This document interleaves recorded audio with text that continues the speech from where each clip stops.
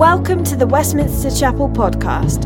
For more information and to support our mission to London and beyond, please visit westminsterchapel.org.uk. Morning, church. So today's reading is from 2 Samuel 6, verses 12 to 23, and it's going to be on the screen behind me. So, now King David was told, "The Lord has blessed the household of Obed-Edom and everything he has because of the ark of God." So David went to bring up the ark of God from the house of Obed-Edom to the city of David with rejoicing. When those who were carrying the ark of the Lord had taken 6 steps, he sacrificed a bull and a fattened calf. Wearing a linen ephod, David was dancing before the Lord with all his might, while he and all Israel were bringing up the ark of the Lord with shouts and the sound of trumpets. As the ark of the Lord was entering the city of David, Michal, daughter of Saul, watched from a window, and when she saw King David leaping and dancing before the Lord, she despised him in her heart. They brought the ark of the Lord and set it in its place inside the tent that David had pitched for it, and David sacrificed burnt offerings and fellowship offerings before the Lord. After he had finished sacrificing the burnt offerings and fellowship offerings, he blessed the people in the name of the Lord Almighty. Then he gave a loaf of bread, a cake of dates, and a cake of raisins to each person in the whole crowd of Israelites, both men and women, and all the people went to their homes. When David returned home to bless his household, Michal, daughter of Saul, came out to meet him and said, "How the king of Israel has distinguished himself today, going around half naked in full view of the slave girls of his servants, as any vulgar fellow would." David said to Michal, "It was before the Lord who chose me rather than your father or anyone from his house when he appointed me ruler over the Lord's people Israel. I will celebrate before the Lord. I will become even more undignified than this, and I will be humiliated in my own eyes. But by these slave girls you spoke of, I will be held in honor." And Michal, daughter of Saul, had no children to the day of her death. Let us pray. Father God, thank you for giving us your word. Thank you that it is holy and true, speaks to us of who you are through all times, through all generations, in all places, Father. And we thank you that we can gather together this morning to grow closer to you, to learn more about you. And we just pray for your servant Josh as he comes to speak this word to us. We pray that you would use him powerfully, use him as your mouthpiece to speak your truth into our hearts, into our lives. And we pray, Father, soften our hearts in preparation for what we're about to hear. We pray, Holy Spirit, be amongst us this morning. In Jesus' name, amen. Once had a husband, you know the sort of chap.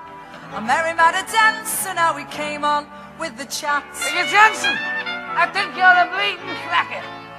He said my eyes were deep blue pools, my skin was soft as snow. Lovely. He told me I was sexier than Marilyn Monroe. And we went dancing. We went dancing. Then of course I found that I was 6 weeks overdue. What? We got married at the registry and then we had a do. Bring on the baby! We had Kelly 7 sandwiches and how the ale did flow. Jeez. They said the bride was lovelier than Marilyn Monroe.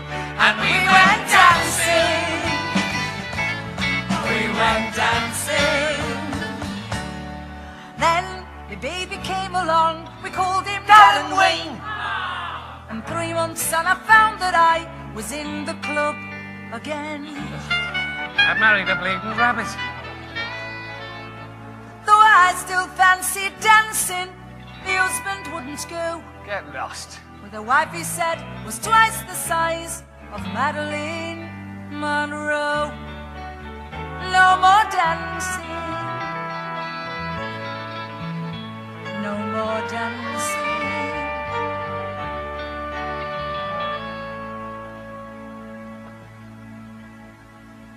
By the time that I was 25, I looked like 42, with 7 hungry mouths to feed, and 1 more nearly due.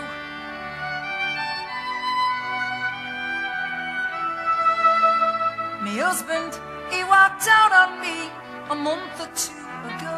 Ta-da. For a girl they say looks a bit like Marilyn Monroe. And they go dancing, they go dancing,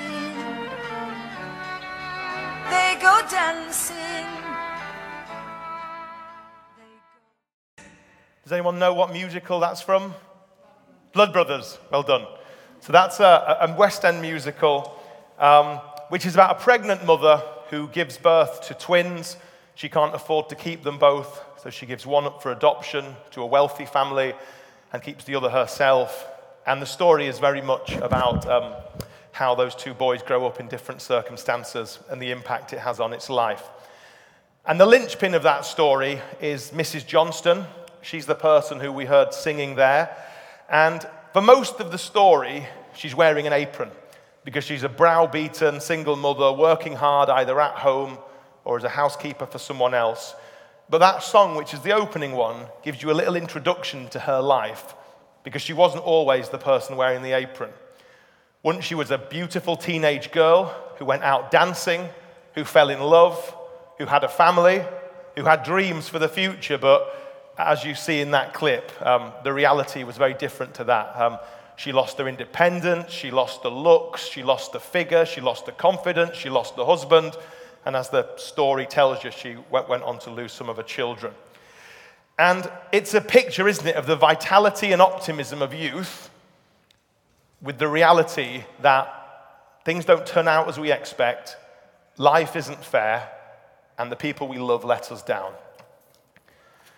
Well, today we're focusing on someone who, though, she lived in a very different place to 1970s Liverpool, but nonetheless, she could relate to the idea of someone who had dreams as a youth that went awry as she grew up. And many of us have probably only heard of Michal, or Michal is the correct way that Elle said, but I'm going to say Michal because I know someone, and that's how they pronounce their name, and I'll get into the wrong habit. But most of us know her from the reading today as a bitter old cynic, but that wasn't who she always was. So today I want us to do a little bit of a character study about her and see what lessons her life teaches us. The sermon is brought to you by the letter B. We're going to look at her biography, her blindness, her bitterness, and her bridegroom. So first of all, let's look at Michal's biography. Now, Michal was King Saul's youngest daughter, and she first appears of note in 1 Samuel 18. Saul had recently appointed David as a general in his army, but Saul was an insecure leader. And when someone is insecure, they become vicious if they see a threat to their kingship. And that's how Saul perceived David, even though he was very loyal. Saul's cunning plan was to offer the hand of his eldest daughter, Merab, in marriage. And David was told, if you stay in my army, you can marry her. So he does that. Saul puts him in a place of danger, but he doesn't die. So Merab gets married to someone else. Then Michal appears. And in 1 Samuel 18, in verse 20 and 28, we're told that she loved David. It's there twice, and commentators will tell you it's the only place in the Bible where a woman is said to love a man in that manner. And Saul was delighted that his young daughter had fallen in love because it was an opportunity for him to trap David and to harm him. So he said, David, you can marry my daughter if you bring me the foreskins of 100 Philistines. And it is as grim as you're thinking. That's what he's asking for. And that was a suicide mission. It's provoking their proverbial bear, their Philistine enemy, and you have to go into the enemy lands, get close enough to kill 100, and get close enough to, cut off the prize, as it were. And it's there's no way it would succeed. It's like the movie The Devil Wears Prada, where Meryl Streep sends Anne Hathaway out to get the unpublished Harry Potter book for her kids to read on the train. There's just no way that's going to happen. But, David had a plan for David. God had a plan for David, and it wasn't David's time. So not only did David succeed, but he came back with 200 foreskins. So the wedding was on. And as grim as that was, she might have preferred an engagement ring, to be honest with you. But I'm sure that as a teenage love-struck girl, that her would-be husband would get into such danger to secure her hand in marriage. I'm sure that would have, touched her. And sadly, even at that point, David cared more about becoming the king's son-in-law than becoming a husband. The next chapter, Saul's getting increasingly erratic, and he sends assassins to David's marital home in Bethlehem, where he lives with Michal. Michal hears of this. She helps David escape out of the back window. That's the picture on the left there. And she then puts a statue in Michal's bed with some goat's hair, so it looks like David's sleeping, and that buys him more time. Eventually, Saul finds out. He's like, "Why did you do this?" She said, "Well, David threatened to kill me if I didn't." Now, Michal lied, and she shouldn't have done that, but I can understand why she did. This was the father who wanted to use her affections to kill his enemy, would have happily killed him outside the marital home, and may have turned on her if she'd have told him the truth. And I kind of see this like the midwives who saved the Hebrew baby boys, or Rahab the harlot who kept the spies of the Lord safe when she lied and said they weren't on her roof when they were. Michal did the right thing, but she did it in the wrong way. And some point to the fact that it was a statue in the bed, maybe it was an idol. Well, there's nothing to say David worshipped it, but it was in David's house, and it's a life-size thing. David would have known about it as well as she would have done. So David then goes and lives several years of adventure where he has close scrapes with Saul, who's trying to get him. He becomes a mercenary for the Philistines, but he never once makes an effort to get in touch with Michal, though he does with her brother Jonathan.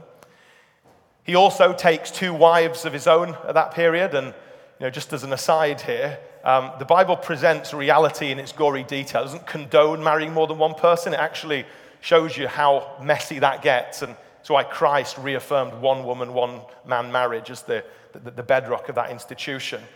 But David took 2 other women, and at one point they were kidnapped. He sent his army to bring them back to him, but he never sent his army to bring Michal safely to him. He seemingly didn't care about her. So during all this time, Saul is married off to someone else, probably a friend of her father's, for another political alliance.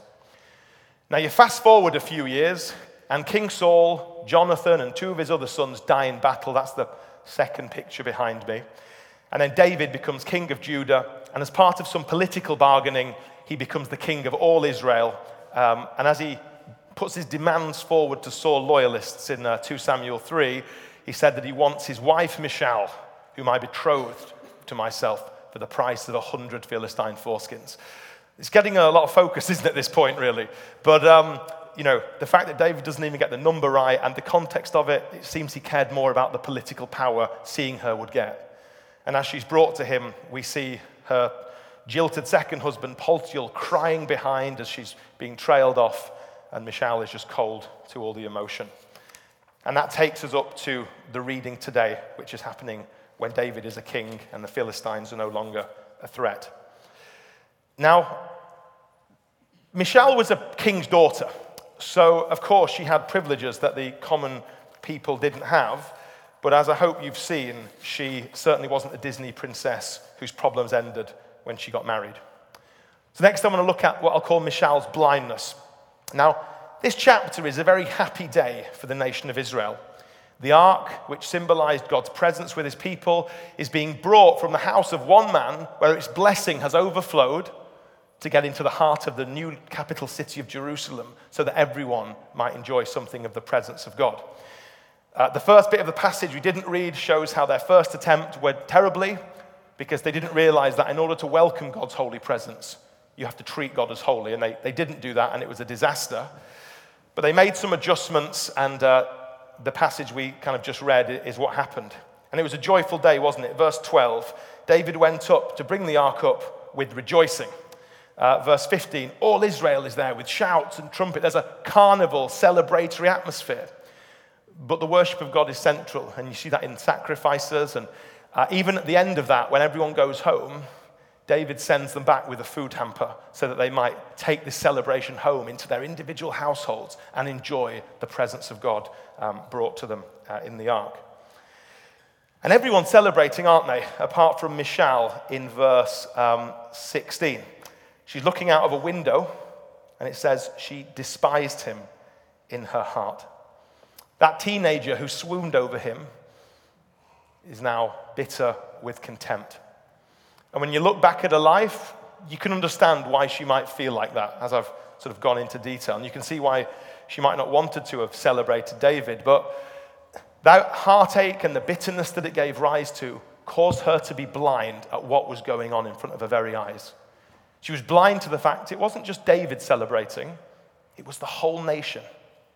She was blind to the fact that there's at least the possibility for some kind of reconciliation with David as he brings food home for his household, which was a big number, but after him as his first wife, she would have been a senior figure within that. But her harsh words of contempt for David are indicated in verse 23. They were never intimate again, which is why she didn't have any children. But most tragically for her, she was blind to the fact that the reason why they were celebrating was because God was at work and his holy presence was coming to the center of the nation. And that little localized thing in the house of Obed-Edom could overflow in the nation for those who would receive it. And particularly when you contrast this to the first bit of the passage where David's anger at the plan not happening is followed sometime later by joy in this. It shows what he did with his anger. Whereas Michal held on to hers and it blinded her to what God was doing. Psalm 34 says, "The Lord is close to the brokenhearted. He saves those who are crushed in spirit." Psalm 147 says, "He heals the brokenhearted and he binds up their wounds." And these things are given in the context of seeking God and taking your pain to him. And there's another woman who was a contemporary of Michal's great-grandmother called Hannah. Like Michal, she wasn't her husband's only wife, and she had an unhappy experience because though her husband loved her, he didn't understand her. The other wife mocked her and was nasty to her, and Hannah really wanted children, and she couldn't have them. But she didn't hold on to her bitterness. 1 Sam 1 verse 10 says, "In bitterness of soul, Hannah wept much and prayed to the Lord." She took her bitterness to God, and God answered her prayer, and all the other references to her, she's a joyful, happy, content person. But Michal never sought God's help, and her bitterness would ultimately define her. And as we move to my next point, I guess all I'll say about is Michal, she made her choice. I don't want to moralize too much about what she should or shouldn't have done. Instead, I want to say, well, what should we do when we face some of the challenges that she faced? Because this has a lot to tell us about our response to bitterness. So we'll look at that now. First of all, bitterness is natural. Michal wasn't treated well, and that's why she responded the way she did. A few years ago, there was a global movement symbolized by a hashtag #MeToo, and it was about abuses of power in a workplace, typically senior executives taking advantage of young female employees for their own ends. And you probably know the most famous examples were the Hollywood executives who would promise parts in their films to young starlets in exchange for favors in the bedroom. Well, David and Saul were not Harvey Weinstein. I don't want you to misunderstand what I'm saying, but Michal could understand the idea of a woman being used by powerful men for their own purposes without regard for her own experience. Her father had done that with her emotion, and David had secured her hand for his own power and got reunited, it looks like, for the same reason. So I understand why she was angry. And bitterness and anger is a natural response to injustice. And many people, maybe people here today, are bitter because you've been mistreated by someone you trusted, or you've been betrayed by someone you love, and you may still have emotional, even physical scars as a result of that. And I just want to say to you, that pain, God hates injustice as well, and angerness is the right reaction to sin. So I understand why Michal was angry. And that feeling of hostility toward the person who caused it you is totally understandable and natural. But next, Michal's life tells us that bitterness is ugly. And that makes sense, doesn't it? Because if the cause of bitterness is ugly, then the effect of bitterness is going to be ugly. And you see that in Michal, how her contempt for David overspills into everything. In verse 16, there's anger as she despised him in her heart. This is deep-rooted. And as you get into verse 20, there's a sarcasm. She's distrusting. She's undermining how the king of Israel has distinguished himself today. She's undermining him in front of people because she wants to show disrespect. She's slanderous against him. She says, "You go around half naked." He wasn't half naked. He was wearing an ephod. That lie is one that people still believe today, and they talk about David dancing naked in God's presence. He wasn't naked. He wasn't half naked. He had an ephod on, but she was slandering him. And she was also malicious towards others because her hatred of him overflowed into the full view of the slave girls of his servants like any vulgar fellow would. that bitterness is transferring and infecting her view of other people. And ultimately, as the cause of David's celebration in this case was God at work, she was slandering God as well and feeling bitter towards him. And her grisly demeanor shows us what can happen to any of us if we allow bitterness to take hold of us. It defiles and infects everything we do, even if it's a perfectly natural reaction. And next, I want to talk about bitterness is harmful.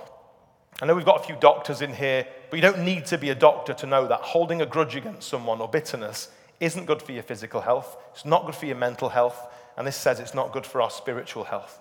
Because we've seen that it blinded Michal to God being at work, the God who could have healed her heart and helped her. And the same can happen today. And maybe one of you here today isn't a Christian, and the reason why is that you are angry with God for something that happened to you or someone who you love.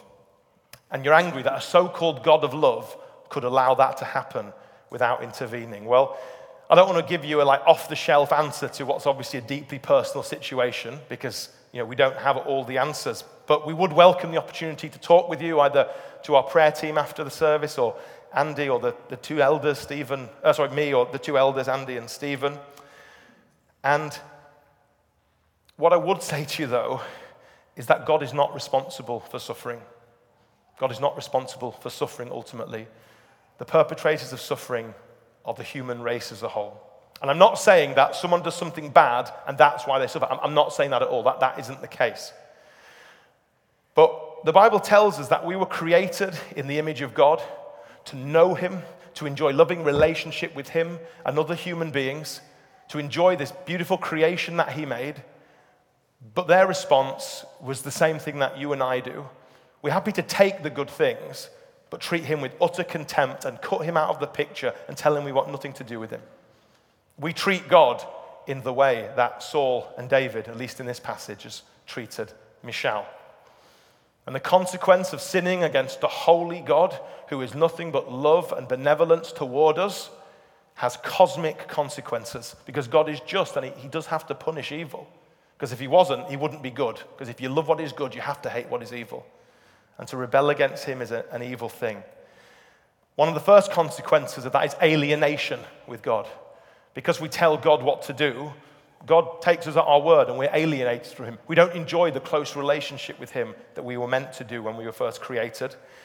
And though he's kind and lets us enjoy the world, there'll come a time when we die, when we will face full alienation from him and our sins will be punished in a place called hell. But the second consequence is that our sin defiles us. It defiles our relationship. It's why people fall out. It defiles our consciences. And you don't need me to tell you that you've done things in your life that you're ashamed of and that you wish you hadn't have done and you wish you'd have the strength not to do them. That's the impact of sin defiling us from the very inner part of ourselves. That even though we don't want to do sin, often we do. But God isn't like Michal. God hates injustice, but God loves us. And God pursues us because he wants us to be forgiven and reconciled to him. And he wants to cleanse us from the defiling effects of sin in our life. And he does that in the person of Jesus Christ. God become man, as we were saying with the creed earlier before. He comes into our world. He lives the perfect life that none of us could live. And he willingly dies the death on the cross in our place as our substitute to receive the full force of God's anger at human evil. Though he didn't deserve it, we did. And he died. And he rose from the dead 3 days later, showing that death and the consequences of sin no longer have the final word. And he says that those who trust in him and put our faith in him can enjoy the benefits of the cross. And that benefit is a relationship with God restored that goes into eternity. But there's also a cleansing effect that God helps us to become more and more like Jesus by his Holy Spirit. So we have power to say no to things that previously we didn't. So that God can undo the defiling effects of sins we have committed. But also, friends, Jesus is so powerful that he can clean you from the shame that other people's sins might have put onto you by wrong actions that they have done to you. That is Jesus, and that's why he went to the cross. And the way you receive that, friends, is to acknowledge your wrongdoing before him, acknowledge that you've been shaking your fist at him, and instead put your trust in Jesus and say that with his help you want to follow him and trust in his death and his resurrection alone. That is what happens in order to save. I'm just going to pray now. Lord, I pray that if there's anyone here today who doesn't know you, I pray that you will give them a picture of who you are, that you will save them, and that they might take a step of walking from animosity towards you to a loving relationship with you. And I pray if there's any bitterness at the root of that, Lord, please soften their hearts, fulfill your word to give them a new heart and put your spirit in them, and may they know the joy of relationship with you. Amen. Well, bitterness isn't the preserve of people who aren't Christian, right? Because if you're already a Christian, bitterness affects us all. And it can be just as dangerous to a Christian. In fact, it can be more harmful in some ways, because the nature of being a Christian is that we know we are wrongdoers. We know God has forgiven us. So if we're unwilling to forgive others who have wronged us, then we're living a lie and we're denying the gospel that God has saved us with. And if you, Christian, allow bitterness to take hold in your heart, it will consume you like it did Michelle, and it will stifle you of your joy and fellowship with God. Prayer is the way we enjoy fellowship with God, where we commune with God in the name of Jesus. And it's only possible because of the cross and the resurrection. But when Jesus was teaching his disciples to pray, forgiveness is at the heart of that. He says, forgive us our debts or sins, as we also have sinned against our debtors. But it's followed by a postscript. If you forgive other people when they sin against you, your heavenly Father will also forgive you. But if you do not forgive others their sins, your Father will not forgive your sins. Now, this verse isn't about God choosing to unsave people. Remember, it's in the context of prayer. It's about communing with God. But God, if you're unwilling to forgive people, particularly other believers, don't be surprised if God doesn't want to hear or answer your prayers. God is gracious, and he often does answer prayers. In fact, he always answers prayers because we're always ultimately undeserving. But don't be surprised if you're allowing bitterness to take hold if you know less of God's presence and closeness in your walk with him. Because you're showing as much contempt for the gospel as Michelle was, as she saw David and as they showed for her. Now that is sobering, isn't it? That the way we treat one another can impact our intimacy with God. It is sobering. But what should encourage us is that Jesus knows us better than we know ourselves. He knows we're going to make mistakes. He knows we're going to fall out, right? He puts it in the Lord's Prayer so we will never forget it. He assumes that broken people who come to the Savior for cleansing and healing will fall out with one another. So he says the way you deal with it is to forgive one another. And that should encourage us that he knows us well and he provides a way. In his letter to the Ephesians, Paul spells out the corrosive effect of bitterness in more detail. He says, don't grieve the Holy Spirit. That is, don't act in a way that makes the Holy Spirit who comes to live in Christians unwelcome to work in you. How do we avoid grieving him? The following verse. Get rid of all bitterness. It's the first thing he mentions, bitterness, rage, anger, outcry, slander, every form of malice. Instead, be kind and tender-hearted to one another, forgiving each other, just as in Christ God forgave you. Clinging to bitterness is like sticking two fingers up at the Holy Spirit. So we shouldn't be surprised if we lose a sense of his presence, and like Michelle, if we're harboring bitterness, can't see what everyone else can see when God is at work. Bitterness is that dangerous, Christian. And Hebrews 12 goes further. It talks about a bitter root of bitterness as holiness is needed to see God, and he links that to bitterness. He says, it's like a root unchecked, that if it isn't dealt with, it will grow and grow. Hebrews 12:14, make every effort to live in peace with everyone and to be holy. Without holiness, no one will see the Lord. See to it that no one falls short of the grace of God, and that no bitter root grows up to cause trouble and defile many. The metaphor of the root is illustrated in Michelle's life. She didn't go to bed loving David one day, then the alarm clock went off the following morning and she didn't like him. Clearly, we've seen her life story. You can understand how that journey went on. And that's bitterness. You can start off with a little annoyance, a little anger, a little root. But if you don't nip it out, it grows and grows and grows, and it consumes you as it consumes Michelle, until that little root is like the tree on the picture behind me. All these intertwangled roots in this huge oak that is immovable in your soul, immovable in your heart. And its fruit is ugly, as we've seen. So Christian, if you're holding on to a grudge today, I'm not trying to condone the wrong that was done to you. As I've said, it's wrong.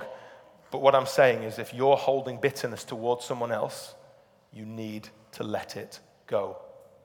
You need to nip that root in the bud, because if you don't, it will dominate you in the way it dominated Michelle. It will defile you and cause you to treat other people as she viewed on the servant girls. It'll deny the gospel so that all your friends will look at you and they will not see the full power of Jesus because you're not living in line with the gospel. It will distance you from God, and it will deprive you of the joy and fellowship with him that he wants to give you, that he went to the cross for. But by your own actions, you're making a step saying you don't want him in your life. Colossians 3:13, bear with each other and forgive one another. If any of you has a grievance against someone, forgive as the Lord forgave you. Whatever it is, forgive. I'll just give you an ABC of how to forgive. A, admit it. Admit that you're holding a grudge. Don't try and write it off or forget about it. It will always come back when there's a pressure if you don't confront it. Admit it. Don't pretend otherwise. B, bring it to God. Tell God how you feel about it. Tell God why you find it hard to forgive. Tell God why you can't forgive without his help. And tell God you want to repent of that wrong thinking and act like Jesus, and ask his Holy Spirit to help you in doing that. And C, choose to forgive. Because we often think of forgiveness as a heart reaction. It most of the time starts off as a head reaction where we choose to do an action that our heart hasn't caught up with yet. Because forgiveness means don't treat someone as their sins deserve. In fact, treat them as if they have been perfectly good, not that they've harmed you. So you need to make a choice that you're not going to treat them the way their sins deserve. You're not going to speak of them as the way you view their sin. You're going to pray blessing over them. You're going to speak good things over them. You're going to seek their good. It doesn't mean that wrongdoing doesn't have to be punished by the relevant authorities or investigated, but it means as far as your heart goes, you're going to choose to forgive. Jesus puts it this way in Luke 6, love your enemies. In your actions, do good to those who hate you. In your words, bless those who curse you with their words, and pray for those who mistreat you. And of course, if you have done anything wrong to a person, then it's not just one way. You should take the steps to seek reconciliation with them and forgiveness. And there's a passage in the Sermon on the Mount when Jesus says, if you're aware that someone holds your sin against you, then you need to go and seek to reconcile that before you come to worship. It's that important. We need to forgive. And my experience is when I've had to, I think of a couple of examples in my life where I've really had to, forgive people when I haven't wanted to do so, is that it takes a while before my heart catches up to what my head knows is right. And that's a picture of living by faith. It's doing what God's word tells us to do, even though we don't feel like doing it in the moment. But I can also testify too that God has been with me throughout that. And if the Holy Spirit is grieved when we're resisting bitterness, wow, he is delighting when we're trying to fight it and forgive, because it's the most Christ-like thing you could do. He is with you, he is fueling your efforts, and he is going to glorify Christ in you as you seek to follow his example. And of course, I've got to give the caveat, if you're in a dangerous or harmful situation where reconciliation would be unfair or unwise, get the help you need. If you need to get out of that situation, get out of it. But in here, you can still forgive that person. You can still pray for their blessing, and you cannot allow bitterness against them to defile you. There's the famous Nelson Mandela quote, bitterness is like drinking poison and hoping it blames the person who harmed you. It doesn't. It harms you. So I just say to you, please forgive. And if you're ever tempted to think you can't, remember Jesus was wronged far more than any of us, but he underwent that because of his love for us, because he didn't want our sin to define our eternal destiny, and he doesn't want us to live with the corrosive effects of sin when he saved us and brought him to himself. And he says, Father, forgive. And in your heart, he can help you say, forgive those who have wronged you. Amen. So don't hold on to bitterness. Forgive, forgive, forgive. And finally, I want to just say a few words about David, Michelle's bridegroom. And I don't want you to get the wrong idea about my view of David. David is a great man. And if we were looking at other passages, you would see something of his greatness. And even in the passage we saw, arguably this is David at his greatest as he's leading the people in the worship of God. He's no longer purely a military or political leader. He's a proto-worship leader setting the tone for that nation's approach to God. And verse 21, when he's talking to Michal, makes clear that God appointed David as king. And that was true from David's young life. He knew that, and God had a plan to use David. But it leaves you with the question, why did you choose him? Some of the harm that Michal experienced as a result of decisions he made and his father before him, who was the king you chose before David, God.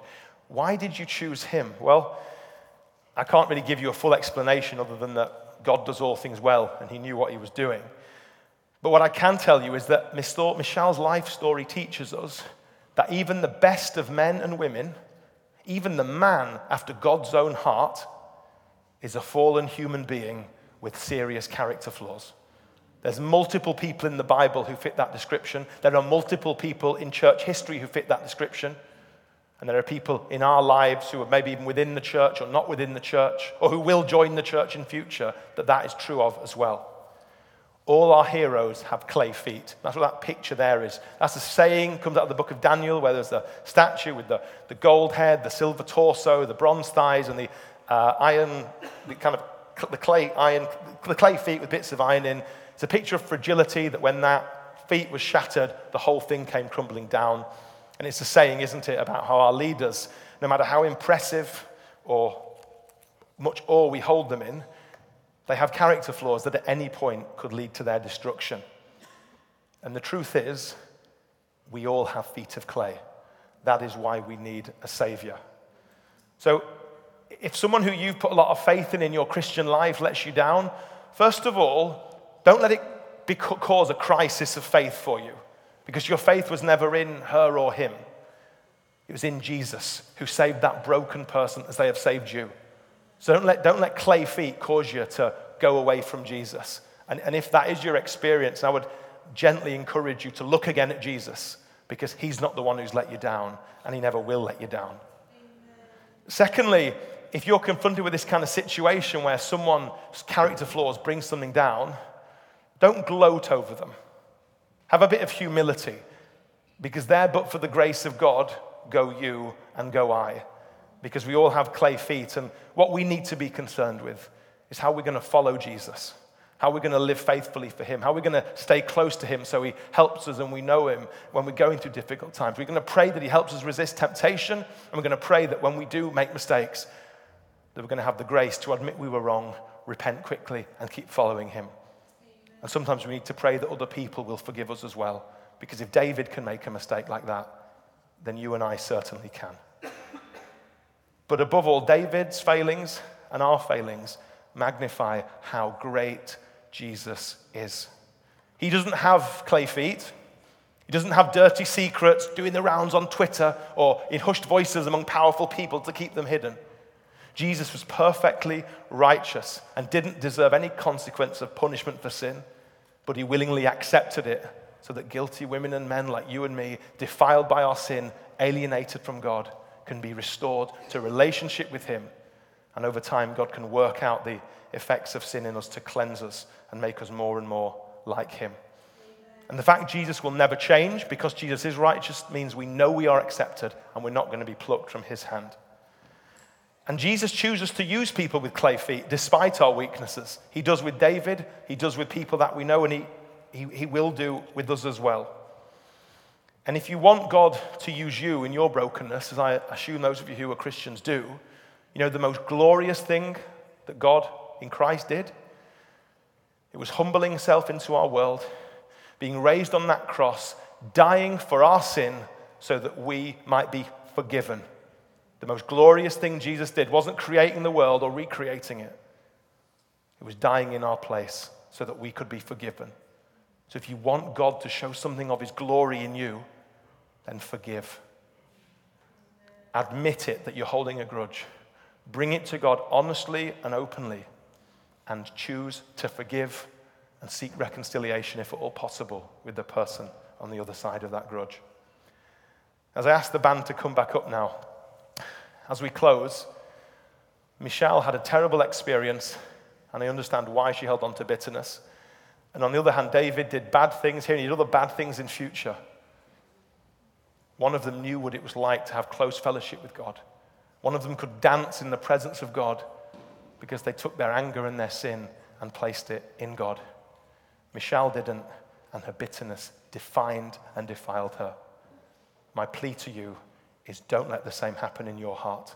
Come to Jesus, bring him your pain, bring him your brokenness, and above all, bring him your sinfulness. For his yoke is easy, his burden is light, and he loves you and wants to forgive you and show his power in you as you forgive others.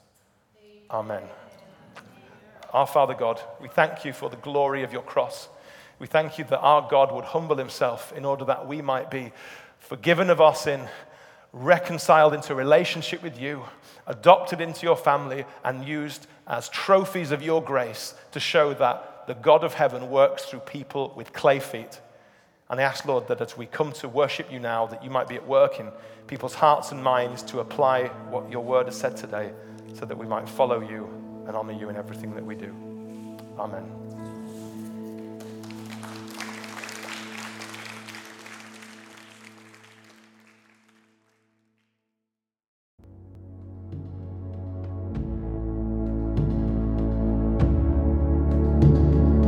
Thanks for listening to sermon audio from Westminster Chapel.